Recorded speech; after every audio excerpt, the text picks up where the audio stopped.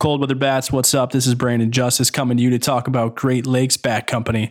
As you guys know, the show is sponsored by Great Lakes Bat Company, and you can buy a hat on their website at greatlakesbatco.com. Upon that, you can do tons of other things too. You got a team, organization, whatever it is, they got you covered. Whether it's uniforms, custom bats, custom fitting for bats, custom fungos, custom wood bats, trainers, you name it, they got it.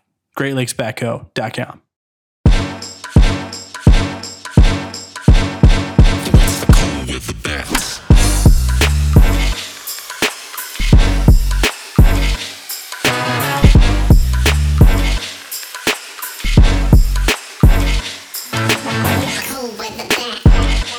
Welcome in to another brand new episode of Cold Weather Bats. I'm Brian Sikowski. He's Brandon Justice. And welcome to 2022.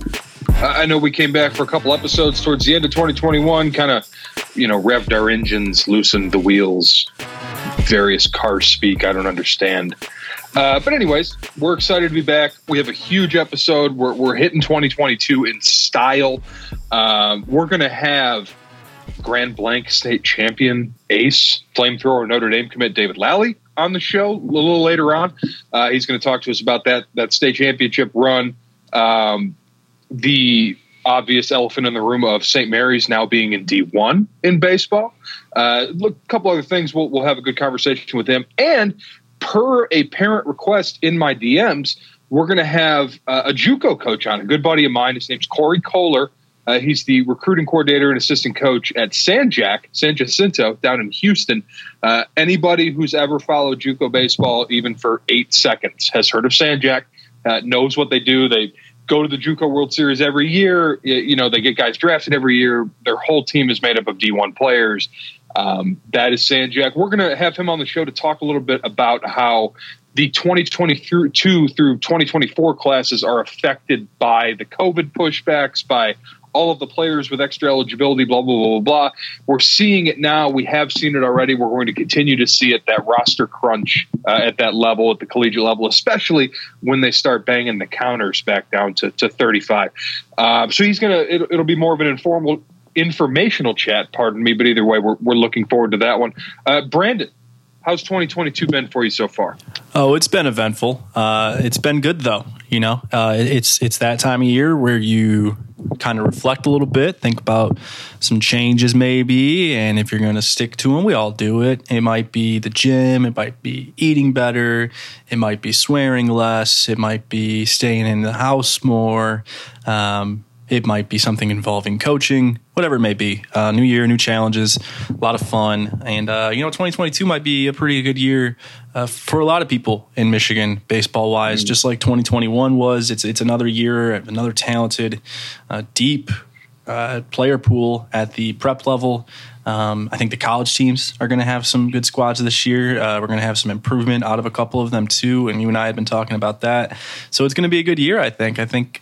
This, again, we kind of talked about this last year, but it kind of feels like year in, year out, we're going to have a pretty good year ahead for baseball. Hence why there's a podcast for it. So, that's 2022 so far. I'm looking forward to it. I'm really looking forward to our interviews this week. I think we're going to get some great stuff out of your buddy, the JUCO coach. And I also think that David Lally is going to supply us with some bulletin board material, which is great. We love that. It'll be fun. It'll be interesting. Now, I'm saying this before the interview, so I don't think I'm teasing anything. Truly, I don't know what he's going to say.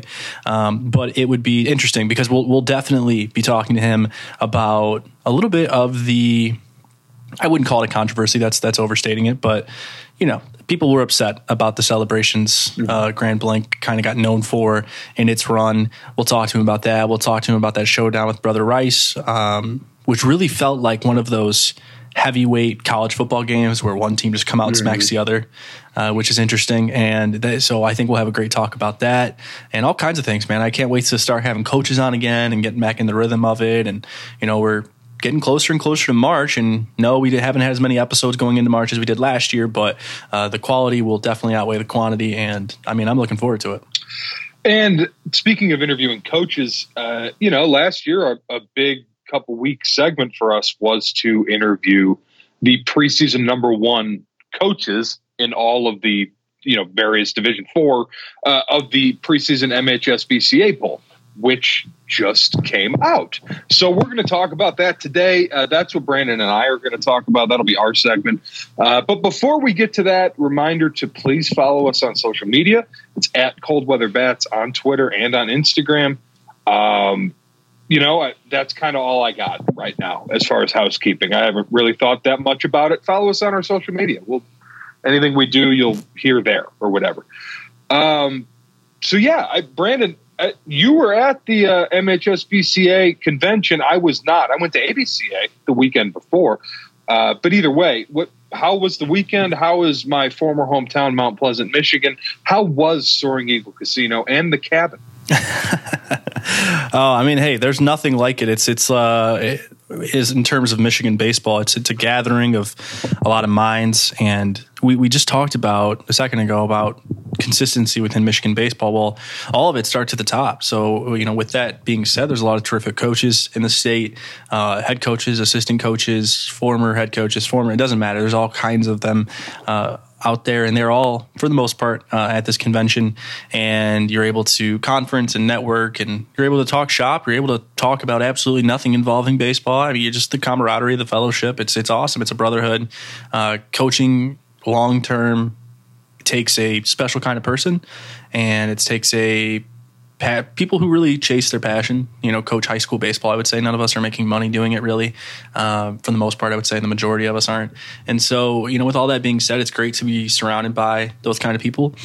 I got to see Coach Griesbaum. I got to see Coach Zalka, the two guys who mean a lot to me, who I don't coach with. Of course, got to spend time with my Wyandotte guys, Coach Kottner, Coach Zages, and all of that. So it was awesome to just be around that, because really we'll cover this at some point, but if you missed the first episode with back at Wyandotte, and all of that, and we'll cover that at some point. But for us at Wyandotte, and Kottner's been doing this 15 years, and what we really like to treat that weekend as is like, hey, there's a meeting of the minds for our coaches. It gives us a whole weekend to kind of talk about our roster, talk about what we want to do philosophy-wise, any changes we want to make. We get to introduce new ideas, maybe eliminate old ones, or maybe have new ideas shut down or new ideas catapulted. Either way, it's good. It's not just conferencing with other coaches. It's also conferencing within your own group. And it's really productive. You get to learn from guys who talk and speak. You get to have a couple beverages with your friends. You get to put a couple chips down on the table, and it's a good time. I mean, we look forward to it every year. And of course, Mount Pleasant. I mean, does it get much better than Mount Pleasant? It's quite literally the Mecca. It's January in Mount Pleasant. I mean, it's the Mecca of Midwest Michigan, and of course, Mount Pleasant is always a treat. The cabin sticks are always a treat. So I had a blast. Now this trip was a little bit sentimental for me because I have a brother who he's 19. And I've got a little bit of a dysfunctional family, to say the least. So he and I did not get to grow up in the same household or anything. Regardless, we stayed super close and have been our whole lives. And I was able to see him. He goes to Central. He's a chip. His first semester at Central, he started at Wayne State and then went out to Central. So I was able to see him. Didn't get to see him on Christmas, so that meant a lot. So it was a great trip. It was a great weekend. Learned a lot. Met new people. Saw old friends. Just nothing beats that brotherhood and that. Like I said, that fellowship of the MHSBCA convention every year. No doubt about that. And we are going to jump right into our discussion of the MHSBCA preseason polls for 2022. Obviously, some movement here in terms of, the elephant in the room. St. Mary's is Division I now. They were Division II for a number of years. The enrollment went up. There's girls there now. There's 2 or 3 classes, I think, of girls at St. Mary's now for the first time in its 100-plus year history. But anyways, enrollment's up. Got to go D1, baby. Let's do it. So St. Mary's is now D1. I don't know necessarily, everybody saw who St. Mary's played last year. It's not like this is going to be an adjustment for them. They played mostly big-time D1 schools. And anyways, throughout the course of the season, Brother Rice is in the league. They played Grand Blanc, De La Salle is in the league. Catholic Central's in the league. So this is nothing new. They played Portage Northern. But anyway, so I guess that's where we'll start. We're going to do like we did last year. We're going to get the coaches on. We're going to talk to them about the clubs. We're going to get those interviews. So Brandon and I are just kind of take it easy on this and do first impressions. But Brandon, to start in D1, I look at the top and like going by last year, going by what we know about these teams, going by what we know that they're bringing back, I would say that looks about right. Like that would probably be how I'd have it. The top 4 or 5, that upper crust there. Yeah, I think first of all, let's preface it with this, and I think you and I both agree. Preseason polls are exactly that.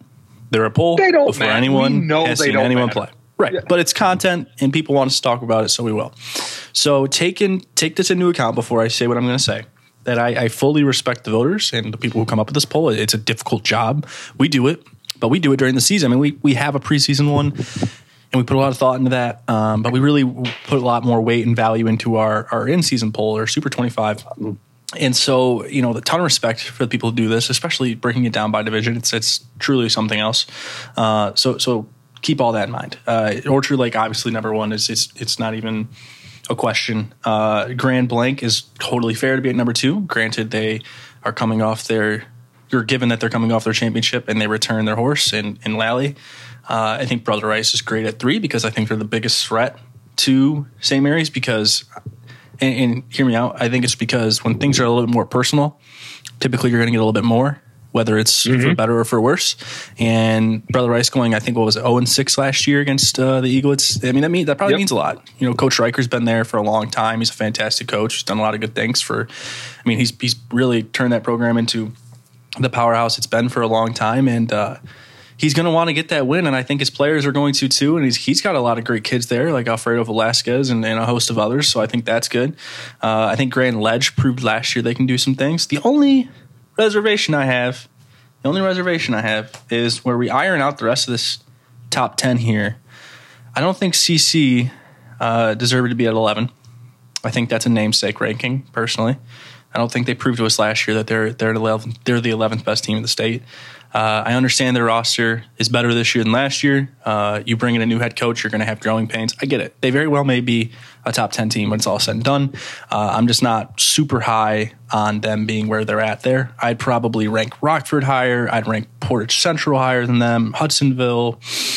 DeWitt probably. They had a better year last year and they return a lot. So that's really my only reservation. And I don't say this to make anything personal with Downriver because I understand that I work really close with Downriver. I have the utmost respect for what Corey Farner has done for the Woodhaven program. I just don't think at this point in time, looking at their roster as opposed to last year, it's the first time in a long time Kyle Harris is great. He's a Kellogg kid. Kellogg CC kid, and I think he's going to do some great things in the league, but I don't think he's Ryan Shapaniak. I don't think he's Colin Chakowski, and I don't think he's Drew Shapaniak. But I do think he's really close, and I think he might become that for them, and he has every opportunity to do it. I don't see Woodhaven at 5. I think there's a few teams better than Woodhaven at 5, personally. So that's really the only reservations I have with that Division 1 ranking is Woodhaven at 5, and like I said, Central CC at 11. I would probably move Woodhaven to 10. I mean, still a fantastic team, still the favorite in the Downriver League by all means. But we got to come up with opinions here, and that's mine. Yeah, I mean, I'm agreeing with you that I think St. Mary's and Rice is, you reload the rivalry, anything can happen. I agree. And having been in the dugout for all of them last year, it was, some of those were hard to take, I'd imagine, on the other side. We've been there. I've been there. You've been there. We've all gotten our asses kicked before. We know it's hard to take, especially when it's your rival. So I'd imagine they'll come back a little bit more focused, a little more pissed for sure. But yeah, Grand Blanc, I mentioned they bring back Lally. They bring back most of the team, I think. We'll have to talk to Coach Hubbs, but I can't just off the top of my head thinking of their main contributors last year. It felt like most of them were juniors or younger. Fidelino was a freshman last year, the dude who hit in the middle of their order and pitched some. That's a guy. Kyle Keener just committed the other day. I saw that. He's another guy who's back. I think that, again, going to be a veteran team. And they kind of took on that mantra last year of all right, we're the ones being disrespected. we're the ones with the chips on our shoulder. Like remember the old MSU disrespect misspelled meme thing like that. Like that was kind of their mentality. And that's fine. Like you can be that way if you're going to come out and kick people's ass. And they did. So I don't know if they're going to like run it back to that this year or not. But either way, like think those top three are in line. Do you notice anybody missing? I mean, the Wyandotte Bears. The Wyandotte Bears didn't make the cut. And truly, I think we have a good team. I mean, I think we have the best overall player in the league in Donovan Canterbury, Xavier signee, a potential draftee, probably one of the better shortstops in the state in this class. I would say one of the three best, arguably. To me, not arguably, but to others. So with respect to other opinions. I think we got a great player in Manny Gutierrez, who's a real under-the-radar kid. But, of course, I see our guys every day. So, naturally, I'm going to think we're pretty good. Not every day, but a lot of days I see our guys in and around the campus. So, yeah, I think Wyandott's good. I think I don't know if we're one of the 25 best teams in Division I, but if I had to think of one who people really aren't talking about that has a top-flight Division I player and at the most important position, surrounded by pretty good talent with guys like I said, Manny Gutierrez, Tyler Curdy. These are all like legitimate. Robbie Longoria. These are all players. These are all guys who are probably going to play in college one way or another. And it's hard to find teams with 4, 5, 6 college players on it, in my opinion. Except for those top flight schools like St. Mary's and Brother Rice and Grand Blanc and Liggett and things like that. You don't really see it too often, especially in the past. I remember my junior year at Trenton, we had 5 commits. Now, those kids were committed to Siena Heights and Kalamazoo and KCC and a couple other schools. Wayne State, because JT Conti was one of them. But regardless, we had gotten a lot of respect out of the league. The News Herald had picked us to win the league. Now we went on to not win the league, not even particularly close, to be quite honest with you. At least from what I remember, I was hurt, so it didn't really matter. But with all that being said, I mean, in the past, teams with that kind of, it just kind of goes to show how far we've come, I guess. But yeah, if I had to pick one team, I mean, I would pick my own team just because I think we're a little bit better than we're getting, giving credit for. But apart from that, I mean, you can't ignore the fact that it's impossible to ignore the fact that Grosse Point's not on there. I was just going to say, I don't see either Grosse Point school, coach. Which is insane to me, because first of all, I'll address it while we're here. Like, I love Coach Griesbaum and I love South in general, and those guys keep up with me, and I have all due respect for them, and I think we'll keep up for a long time. And they have a great team. I mean, Alex Tiggis comes back. Alex Tiggis is the most underrated, overlooked catcher in the state. In my opinion, he's a late bloomer. Just started catching, just started playing baseball, really. And he's a stud. He was first team all league in one of the better leagues in the state last year. And then you get Chase Mazie, who's been clocked up to 87, 88. And then, you say those two names and you completely forget about Wells Grant, who's their best overall player, their captain. I mean, he was a huge leader for South last year as a sophomore, as a first-year player, because he didn't get to play his freshman year because of COVID. So that's one thing. Now, you go to the other side of town, and North is just loaded. I mean, they're just as loaded now as they were last year. They lose Nick Good, but they still have Brennan Hill. That's a huge loss. That is a huge loss, though. It's a huge loss from a leadership perspective. It's a huge loss from, he's one of the more dominant pitchers in the state.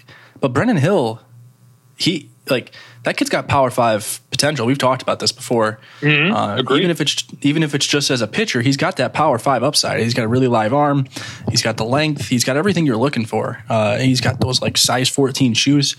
The brother has played. And he looks like he's 11 years old too. That dude has insane projection. I'm not saying that as an insult or to be funny. Right? No, that's it just goes to show how much he has left in the tank. Looks like he's 12 years old. And is 6'2" and long and lanky and I'm all in on the upside. I told you this last year when I saw him at the showcase. Definitely a big fan of Brennan Hill, and his brother's good too. I agree. Well, and exactly that's what I was going to say. Is he's got his brother on the team who knocked out 11 balls last year. Look, I don't care if the fences are short or not. When you're putting 11 balls out, you're putting 11 balls out. North doesn't have the smallest field in this. Yeah, you're barreling the ball regularly, right? So they return Drew Hill, and they return Brennan Hill, and they return Jake Tedesco. They return, Babcock. They return their middle. they got a lot of guys coming back, and that's a team that was really like high on the radar last year. Of course, they had a really high peak and they had a really low plateau, but regardless, like I don't see how they're not one of those 25 best. Now, I can understand South getting excluded. Granted, the year last year getting knocked out in the first round and all that, I get it. But with North, I really don't. With no, I mean, again, I give credit to the people who make the rankings, but leaving out North just seems. I don't know. North's got to be in there. I would put North like 12th, honestly. Maybe even higher. Yeah, I mean, I think it's not disrespectful to say that like last year was probably an underperformance / disappointment. Maybe not fair. Quite that bad. They made it to the Elite Eight. Like maybe I'm being unfair. That's probably fine. But like I thought that they were more of a state title contender heading into last year than like an Elite Eight max out type. But with that being said, whatever. Like there's count them, if you want, I know you can't go by commits and like, et cetera, et cetera, et cetera. I'm understanding of that, but we named 3 or 4 D1 guys they have. Like, how are you not a top 20 team in one division if you have that much talent on your team? So like, I think that they are missing as well. They should be in there too. But yeah, moving on, man, like D2, New Boston Huron, Stevensville Lakeshore at the top. I'm not gonna pretend to know more than that, but like that feels right to me. Having seen both of them last year in the Final Four, I would have Huron ahead of Lakeshore as well, and I think they got a chance to be really good. Yeah, I mean, how about that? I mean, a couple downriver kids looking at New Boston Huron at the top of the rankings. There's 2 schools, and you're going to love this quote, by the way. There's 2 schools around here that really stepped it up athletically. And I don't know how much Huron's done outside of it, so I should just say baseball-wise for Huron. So we'll say Huron for one. The other, and then this school has done tremendous in all athletics, and that's GR. Riverview GR has been like absurdly good at every sport, it seems, especially hockey. We saw them with a state title run in baseball too, and they continue to pump out good teams. And I think baseball kind of started it. They were like, hey, we're going to be a school that chases championships type of deal. And now they're regularly doing it in nearly every sport. And it's great for downriver. It's tough. You want to know why? Because of the AD. He came from Orchard Lake. That's St. Mary's. That's St. Mary's footprint, baby. Not footprint, but formula. That's what I meant. Right, formula. The recipe. As a proud GR alum and St. Mary's employee, like I feel as though I can be proud of both. You know what I mean? It's something else, man. Because hey, schools around here are losing kids to them, and that's never really been a thing before. When back in the day, in the Wild Wild West, you didn't really have to fight off GR for 8th graders. That didn't really happen. Right. But now you see yourself having to do that. And, you've had schools, you've had like Country Day and Orchard Lake come in here and take kids, and you've had Cranbrook come in here and take hockey kids, and especially in Trenton. But you really haven't seen GR have a presence, and they have the presence right now. So anyway, moving on with Division II, I think everything's good. Honestly, I mean, I think you put it best. Like, as far as we know, D2 is a mystery. Last year, D2 was obvious. It was going to be Orchard Lake, or it was going to be whoever the hell beat Orchard Lake, and that never happened, and it probably won't again. And so, with Division II in mind, I think we're good. I think like Huron, Lakeshore, Grand Rapids Christian, Richmond, those are all teams that are undeniably good based on their seasons last year and based on what they return. I think it gets a little murky after that. You're kind of just like throwing darts at a board there and hoping for the best, just looking at teams that have made runs and yada, yada, yada. But hey, that's kind of part of the game when you're ranking each division preseason. Like we said, every single year, Trenton's going to be a well-coached team. I think Roselle has a few good kids in their senior class. They got a strong senior class this year. They've all played together travel-wise in the Michigan Wildcats team, which has been a solid team to watch. Like I said last year when we were talking about travel ball, I mean, there's a lot of teams who aren't those, like they're not the hit dogs and they're not diamonds and they're not the Bulls, but they're still real good and they can compete with those teams. And Michigan Wildcats were one of those teams that could show up and beat you. And they're all like Roselle and all seniors, so that'll be a good team. So yeah, I think D2 is good. D3 is the opposite. Mm-hmm. D3 is Liggett and D3 is Buchanan, and everybody else is kind of like, I mean, Edison's good. I don't know what Edison. Yep. Edison's going to be another good team. They probably should be ranked higher. They should probably be ranked ahead of Hemlock. But I mean, hey, again, throwing darts here. I think it's obvious who number one is. I think D3 is just as obvious as D1 who number one is. Liggett, Gaines, Blake Illich, a freshman who's going to be probably one of the better pitchers in the state as a freshman, or one of the better pitchers in the state as a freshman. probably one of the 20 best. And they've still got Barr, who's probably one of the 5 to 10 best, I would say. That's based on what I mean, I saw a lot of these kids throw last year, and Barr was absurdly good. You don't see kids mix in fastball with movement. He threw, I think he threw like 3 or 4 different fastballs. Like there was a 4-seam, a 2-seam, a cutter, and a sinker, and they were all gross. And our kids couldn't hit it. So I mean, I agree with you. I tweeted this out. I think like D3 is Liggett until it's proven otherwise. Like that's just, like Buchanan had a really good year last year. They bring all of them back. They're going to be a really good team. I agree, but like it's Liggett until someone says it's not. I don't know anything about Hemlock. I'm sure they're going to be good. Blissfield was very talented last year. They lose 2 pretty substantial guys. But either way, obviously, having a new coach for the first time in 100 years, too, there at Blissfield. Edison, we know the type of ability that they bring back. We talk about Homer being a good team last year. Like, I get all that. But right now, it's like you said. It's like D2 was last year. It's Liggett until it's not. And I don't know if it ever won't be. At least they're so loaded in 23 and 24 too that this just might end up being a thing for them for several years. But I know we're kind of up against it here in this segment. We'll move on to D4. This is interesting. Hackett won it last year, but comes in 3rd, which I found to be a little bit interesting. Like usually you're at least in the top 2. Cardinal Mooney, I thought, was maybe the most talented team in D4 last year, or maybe they have the most talent coming into 2022. They're at 2, but Beale City at number 1, which is maybe the most interesting number 1 on the list. Yeah, there's really not all. I mean, I think you may have said it best. Cardinal Mooney had the most talented team, and they're probably going to be. They return pretty much everything. I think. I don't think I'm omitting anything by saying that. I think they returned pretty much all their production for the most part last year. So I don't see how we don't. I mean, because Hackett, who won, they lost Quapis and they lost a couple other kids who were good. And, they probably don't make the run this year that they made last year. Cardinal Mooney is, we said this earlier, when things get personal, you're either going to play a lot better or you're going to play a lot worse. It just depends on how you handle your emotions as a team.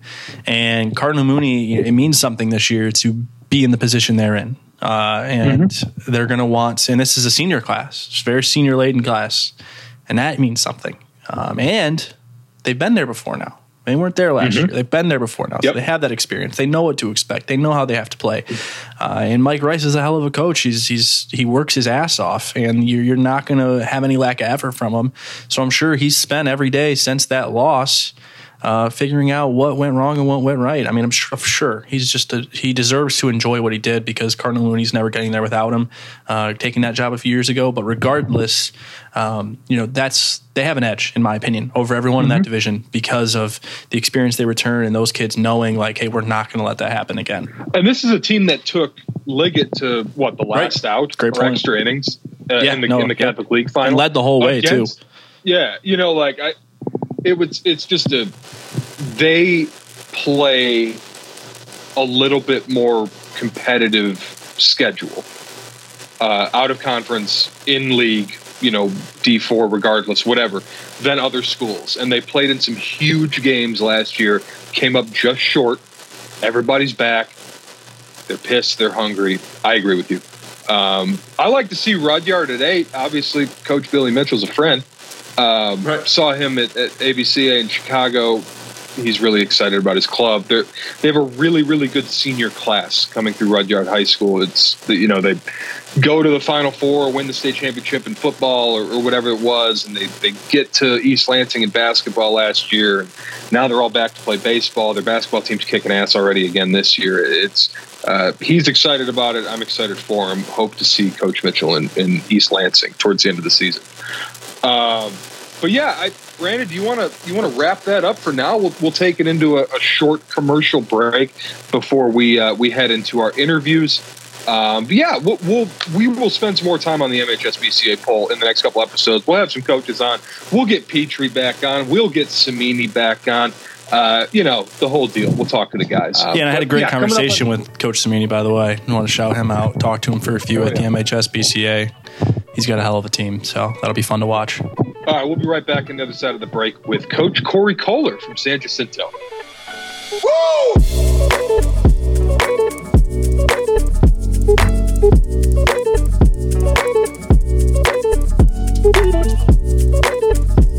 In our second interview segment of this week's episode of Cold Weather Bats, we are joined by Coach Corey Kohler. He's the recruiting coordinator and assistant baseball coach at San Jacinto Junior College in Houston, San Jac, known to anybody who, if you know type of thing. The San Jac Gators are a perennial powerhouse in junior college baseball. I am uniquely qualified to make that declaration. With that being said, Coach, welcome to the show, man. Thanks for coming on. Man, I really appreciate you guys having me on, being able to come on here and, discuss college baseball, junior college baseball, whatever you want to talk about. I appreciate you guys. And, man, Brandon, I respect you a lot, and thank you for giving me the moment. See that, Brandon? That's a guest. You get them to compliment you immediately. Okay. Anyways, so Coach, I read your text before I came on, Brandon. I made sure I said what you told me. I'll hit you with the Venmo after. Yeah, don't worry. So last season we had Britt Smith, Coach. You know Britt well. My PG colleague on to kind of talk us through the nuts and bolts of the junior college process, why it might be a good idea, how the scholarship situation works, how recruiting works, what you're allowed to play, the differences between that and normal universities. But this year we got a little bit more specific question from Rich Jones, dad of Jack and Ryan, who are players at University Liggett. Both are very talented juniors. More specifically, as it pertains to recruiting in the 2022 through 2024 classes and how junior college can come into play because of the roster crunch that is COVID. So that's why we wanted to have you on. Folks, I cannot speak to Coach Kohler's resume enough. San Jac is junior college baseball in a lot of ways. They go to the World Series every year, perennial powerhouse with lots of good players all the time. So we wanted to get one of the best on, and that's what we did. So anyways, Coach, you know better than anybody. Kind of take us through it. COVID kind of backed everything up. We know that. And how are you seeing it play out in terms of eligibility at the D1 level? Is it made it easier for you to recruit? Is it making JUCO even more of a viable option than it had been? Yeah, so I think it's kind of playing out just exactly how everybody thought it would. I mean, obviously the first 2020 season was shut down for everybody. The 2019 season, kind of the backlog started in 20. And it's kind of what everyone thought it would be. You've got these guys that have gotten their year of eligibility back at our level, at the junior college level. We actually got 2 years of eligibility back. And it's really backed everybody up. The major league draft, it didn't help having a 5-round draft. And so there is this huge backlog. And you've got junior colleges around the country that will end up having guys on campus without an actual redshirt year for 4 years. And if they did have a redshirt year, they could actually be there for 5 years. It's kind of the craziest of worlds in junior college baseball right now, but it's even more crazy because junior college has benefited, in my opinion, from it across the board because you've got high school kids with places that they need to go that normally they wouldn't have that opportunity. And so it's kind of been a fun roller coaster ride for us as junior college coaches. I know it's been extremely stressful for both parents and players and the Division I coaches alike. But I foresee this going on for at least the next 2 years. And how do you think that is directly impacting these kids like we talk about 2022 through 2024 classes? It's like there's no reason for even junior colleges to necessarily recruit the same amount of freshmen they would have before the pandemic, right? That's exactly right. And that's unfortunate for those incoming freshman kids or those seniors in high schools, those juniors in high schools that aren't getting the looks that they normally would. But let's be honest, that for us junior college programs, kind of in that top tier. And there's a lot of programs out there that I would consider top tier. If you're using that scholarship money on those incoming freshmen and not holding out on that portal player or those late Christmas gifts, you're kind of doing yourself a disservice. And I think that's really, really shown with the top level teams. They're loaded with really, really good players across the country. I'll jump in with a quick explanation of late Christmas gift. Coach Kohler is speaking of when a transfer from a Division I university decides at the semester break that the junior college route might be best for him, and then joins that team after Christmas. Late Christmas present there. That's what Coach Kohler is talking about. One of my favorite colloquialisms in baseball. But Brandon, I'm sorry for cutting you off. Please go ahead. Oh, you're good. You're good. Coach, the question I have a little bit away from that subject is I'm an athlete from Michigan, and I'm 16, 17, whatever it is. I'm a rising junior. And the JUCO route starts to become far more realistic to me, and I start to really take a look at the top end of it. What kind of process am I taking to put myself in the best situation to maybe not immediately get an opportunity, but at the very least get my name out there so that these JUCO schools can, begin to pursue me in some capacity? So I think that the way that the recruiting has gone over I'd say probably the last 6 or 7 years, junior college coaches have really started to hit the road a lot. We go to some of the bigger tournaments in the country, and I see the same group all the time, man. It's Northwest Florida, it's Chipola, it's McLennan, it's Sanjak, it's all the top teams are going to be out on the road. But you know what? It's getting your name out there with video, live game video. For me, my DMs are packed with kids that want an opportunity with real live game video. And if I like what I see, I'm going to get on the horn. I'm going to make some phone calls, whether it's their high school coach, their select coach. It's easy to find out who they play for. But I love live game video, and I'm getting it a lot. And I would say over the last 2 years, especially with this COVID backlog, it's becoming a situation where I can't see enough video, because there's so many kids out there that don't have a place yet. And I would say that, if I had any advice for them, just keep throwing it out there and keep trying to find that place. And junior college route is a fantastic route. It's a route I played junior college baseball. Woody Williams is our pitching coach. He pitched 15 years in the big leagues. He pitched at 2 different junior colleges. And so junior college route is a fantastic route, but you got to get seen. You got to get your name out there. And there's a lot of junior college programs that are really, really good that may not have the budget to be able to get out and see you live. So reach out to them, because they need those players to get their information to them. This kind of brings me to another point. We talk about the general filtering down of this backlog of classes. There's a ton of junior college baseball programs. And I feel like we've made some progress in terms of taking away the stigma that surrounded going the junior college route, even as few as 5 years ago.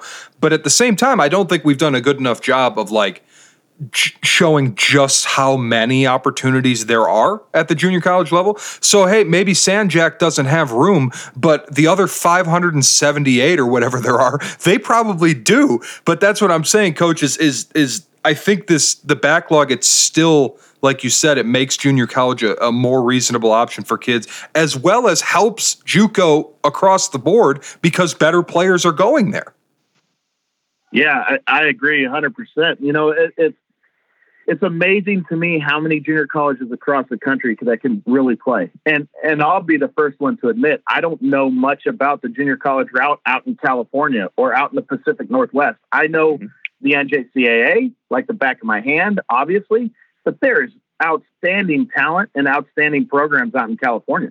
And then when you get into the NJCAA, you're looking at, there's Division II and Division III junior colleges that might get their nose thumbed up at them that can really, really play. We played Pearl River, for example, in the fall, and they kicked the living tail out of us. They can really swing it. They can pitch. And they're a really good, well-coached program. You got Division III programs. Tyler makes the jump up to Division I. They played Division III junior college baseball, and they played a D1 schedule all year. And so we had the stigma, several years ago that junior college wasn't the route that you wanted to take. And Brian, I would say you and Perfect Game and what you've done with the junior college level to promote it and to get it built up has done just a fantastic job to So now it is a viable route, and now people have a lot of respect for it, and you're seeing it throughout social media that, man, there's some freaking talent, some really, really talented players. I would say guys like Bryce Harper and Brandon Belt and several other guys since the Harper era have really kind of elevated junior college baseball.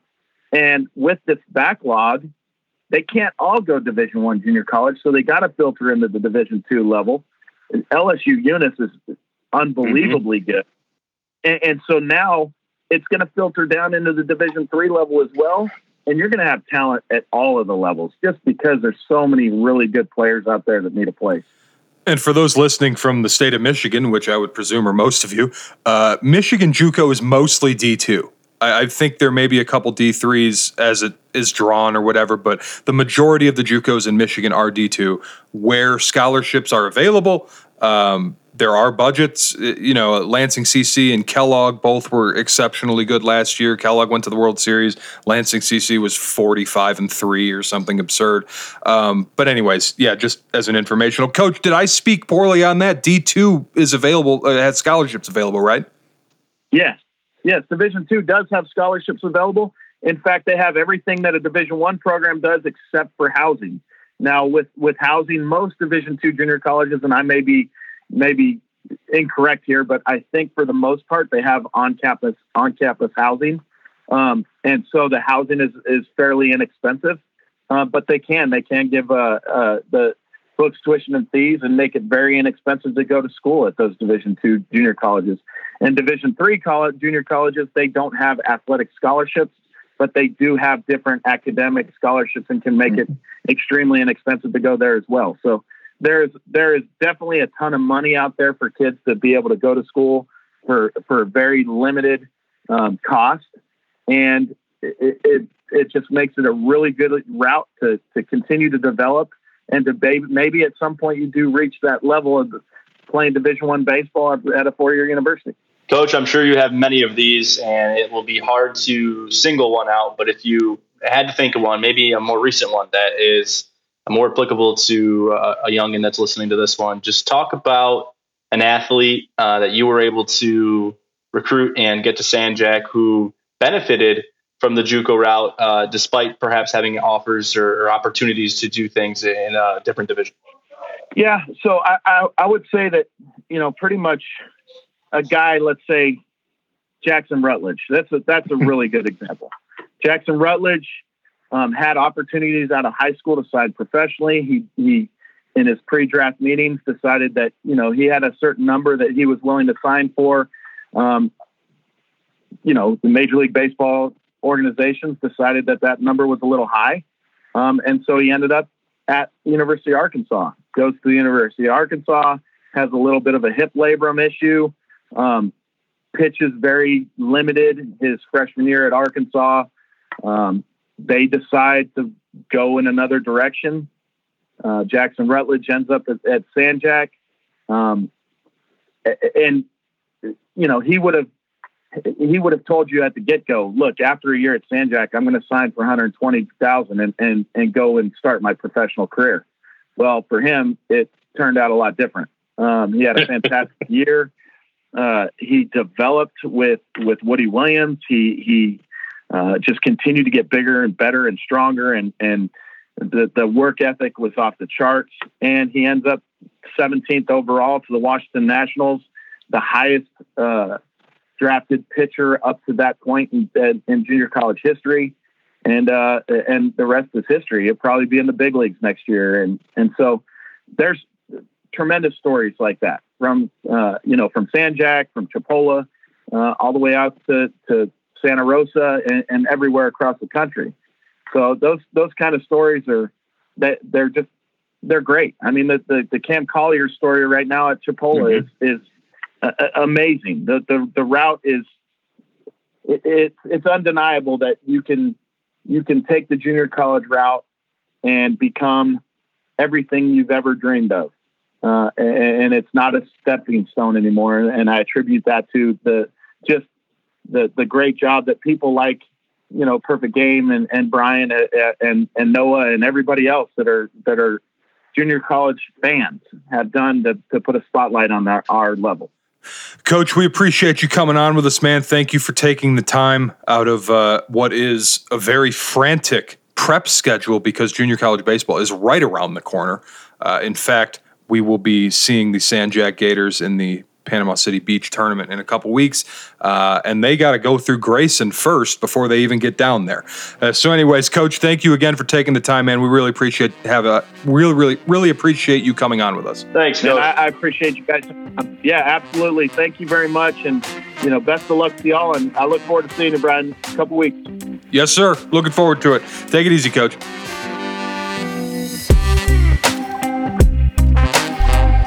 All right, so for our first interview segment, today's episode, we've got a state champion out of Division I, Grand Blank's ace, returning for another year, Notre Dame commit, David Lally. Actually, I believe you're a signee now. How are you doing? I'm doing good. How are you guys doing? We're good, man. Happy to have you on. All's well.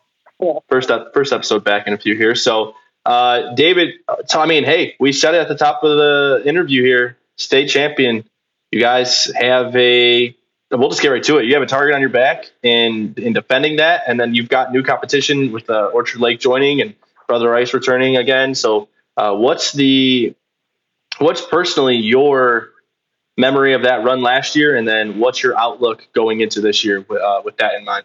I'd say the biggest memory of last year is just like going out like with all the seniors who I've been with for my whole entire life, like just doing what we set our goal at the beginning of the year. Obviously, our goal was to win it, but we never truly believed it till we got to the beginning of our playoff run. It was just amazing, man, going out with my brothers on top of everyone. And then going into the next season, we still got the same goal at hand. Nothing's changed. Everyone's going to be doubting us at the beginning of the year. It's whatever. Same thing that happened last year. We're just going to continue to prove them wrong. How has the off season gone for you guys? You see, obviously I know Grand Blanc very good in football and basketball too, so like an athletic powerhouse of a program there. But off season been going well for you guys. You getting ready to go? Yeah, we've got a lot of our winter workouts right now. Everyone's coming together as a team, just building that chemistry from freshmen all the way up to seniors. Just want to make the ball club as best as we can, have everyone getting along together and just getting to know each other better. So you've kind of been a part of what really has been a little bit of a revolution for Grand Blanc's athletic programs, especially in baseball, winning that state championship. But Brian mentioned there's been some other sports accomplishing things there as well. So what's it like to be, I don't know if you see yourself as this, but you are kind of a leader there of a pack over the past couple of years as a junior and now as a senior. So what's it been like to have that responsibility, and what has your, strategy been with building the culture there at Grand Blanc? Yeah, at Grand Blanc, we've all been together since we were young, and it's just everyone's coming together. We just have everyone's from Grand Blanc. We've all been at the same place the whole time. We don't have like kids from other places or whatever. We've been building the chemistry since we were at 9 years old is when we all started playing together, and it's just amazing knowing that I could play for my hometown. I've been here my whole life. It's just amazing knowing that I can represent them very well. David, you had a very adventurous summer on the circuit. I think you might have traveled nearly as much as I did this past year. I feel like I saw you and your dad pretty much everywhere. Take us through your summer experience. Not everybody plays at the national level on the summer circuit. So some of your favorite places you went, some of the most memorable outings that you had throughout the course of the summer. Okay, well, I started off after winning states. We went to PG National, and that was really nice. There was a ton of scouts there, unbelievable. It was one of the first times I've ever thrown in front of that many scouts, so that was really memorable time. Another this is probably my favorite moment of the summer was East Coast Pro. A lot of people there, I performed well, and I prepared myself very well. And I knew that I was going to face some of the top hitters in the country. So I just made sure to prepare myself well. And then in the fall, Jupiter was probably the best throwing experience I had. Everything throughout the summer was working really well. Off speed was spinning well. Location was very well. And it was just overall a really, really, really nice summer. So without giving away too much of what goes into your attack plan on the mound, you have an arsenal of pitches and you work them all well. You mentioned them a bit there. Talk a little bit about what it's been like coming to terms with, what you're going to throw and when you're going to throw it, how you're going to sequence it, how you're going to spit it, and just the evolution of that for you. Because, I think with any pitcher, how they throw at 16 or 15 is far different than how they throw at 17, 18. So talk a little bit about what's changed there for you over the past couple of years. Yeah. So I've always had a naturally diving fastball at the end. So that's always been there. Then I just know going into when I'm facing a hitter, I could throw any pitch in any count, any situation. And I don't want hitters sitting on certain pitches so that they know what's coming. So I'm always going to have them off balance. And I feel like that's probably one of the places that I've matured the most in my pitching game over my years, is just locating all my pitches and having confidence in every pitch. David, I think you're one of the few people who was able to get a barrel around on Brock Porter last year. What is the attack plan when you're hitting against a guy like that? You're obviously a talented hitter. We know you hit a bunch of home runs last year. You're in the middle of that Grand Blanc lineup. But what is the mentality when you're seeing velo? What do you think the mentality is for guys who are facing you in that same question? I just feel like my approach was to shorten up the swing, because I knew that if it was short and sweet, he's providing the power for me. So I knew that if I caught a barrel off him, the ball was going to be able to go. And I feel like just shortening up your swing and not casting out your swing or getting long. So maybe eliminating your step or just shortening up the swing is the best thing that you can do against when people have high velo like Brock. So talk a little bit about the differences, and we've asked this question before, but I think you have a pretty good case for it because you've been to, as deep as it gets in the Michigan State Finals at the highest division. And then you've also been out there in the summer circuit playing at, the highest level as well. So talk about the difference between going to an East Coast pro event or going to the PG National or whatever it may be versus that game against Rice or, that state final, or what was the difference between those two? I would say that one big difference, my mental preparation was the same. But one bigger prep was that I had all my boys with me. And, everyone was just there and everyone knew that we belonged there and that we were going to win in the state finals. And then at East Coast, you don't really know everyone like that. So, it was fun getting to know a lot of people, but I feel like the state finals was a bigger experience for me just because I got to do it with my brothers. We're talking to David Lally, Grand Blanc, a state champion, MLB draft prospect, Notre Dame commit. And that's what I wanted to kind of circle back to. You are committed to Notre Dame. What was it about Notre Dame that made you pick them? Everyone knows the allure of, we're all Midwesterners. We've all grown up with Notre Dame in our life in some way. My father's a Notre Dame fan, unfortunately. But anyways, what about Notre Dame was special to you? What made that the one for you? Yeah, so the year before I committed, they got a new coaching staff and all. And when they reached out to me, it just felt like they truly cared about me, and they were asking me questions about my life, about baseball, and they just wanted to get to know me well. And I knew that their baseball team was on the come up and all their new training facilities, new field. And I value education at a very high level. So I knew that was going to be after college baseball, if things don't go as planned, I know that I'm going to be able to do something nice. I'm going to be just being able to do whatever I want with that Notre Dame education on my resume. So you talk a little bit about college there, but we've seen guys get drafted out of Michigan in recent years. You think about, Micah Ottenbright last year out of Trenton, who went in the 4th round. And, Brock Porter's a guy who's probably got the opportunity to come out this year. So my question is, has that thought come to your mind, or are you kind of just putting your head down and getting to work right now? Yeah, that's absolutely mine. I haven't put much. I've put some thought into it, but I don't have one way that I'm swaying or the other. I just want to be able to have fun in my senior year of high school. And then throughout the spring, I'll be able to determine which way is going to be the best for me and what's going to be the best fit overall for my future. I think we're going to wrap it up with that. David, we really appreciate you joining us, man. Obviously, we're looking forward to seeing what Grand Blank's going to be able to do this year. Are you guys in line for a repeat? The storyline with St. Mary's coming to D1 is obviously a big one, and you're going to be right in the middle of that as well. Really, really want to congratulate you on your success so far in baseball. We're looking forward to following your journey as you continue along. And again, thanks for coming on the show, man. Absolutely. Thank you, guys. Well, that does it for the first episode of 2022. And that was a great time. David Lally, Coach Corey Kohler, fantastic stuff from both interviews. Got to chop it up about those polls in the beginning. Brian, how did it feel to be back? Good? Yeah, man. Love being back. I'm excited to keep rolling with this. We went longer this week because we wanted to get both interviews. We wanted to have our segment, but these will be 40, 45, 50-minute episodes throughout the course of the season. Nobody wants to listen to us talk for 2 hours. All right, well, do what you do best. Take us out. All right, thanks for listening. As always, please follow us on social media at Cold Weather Bats, cross-platform. We will talk to you next week.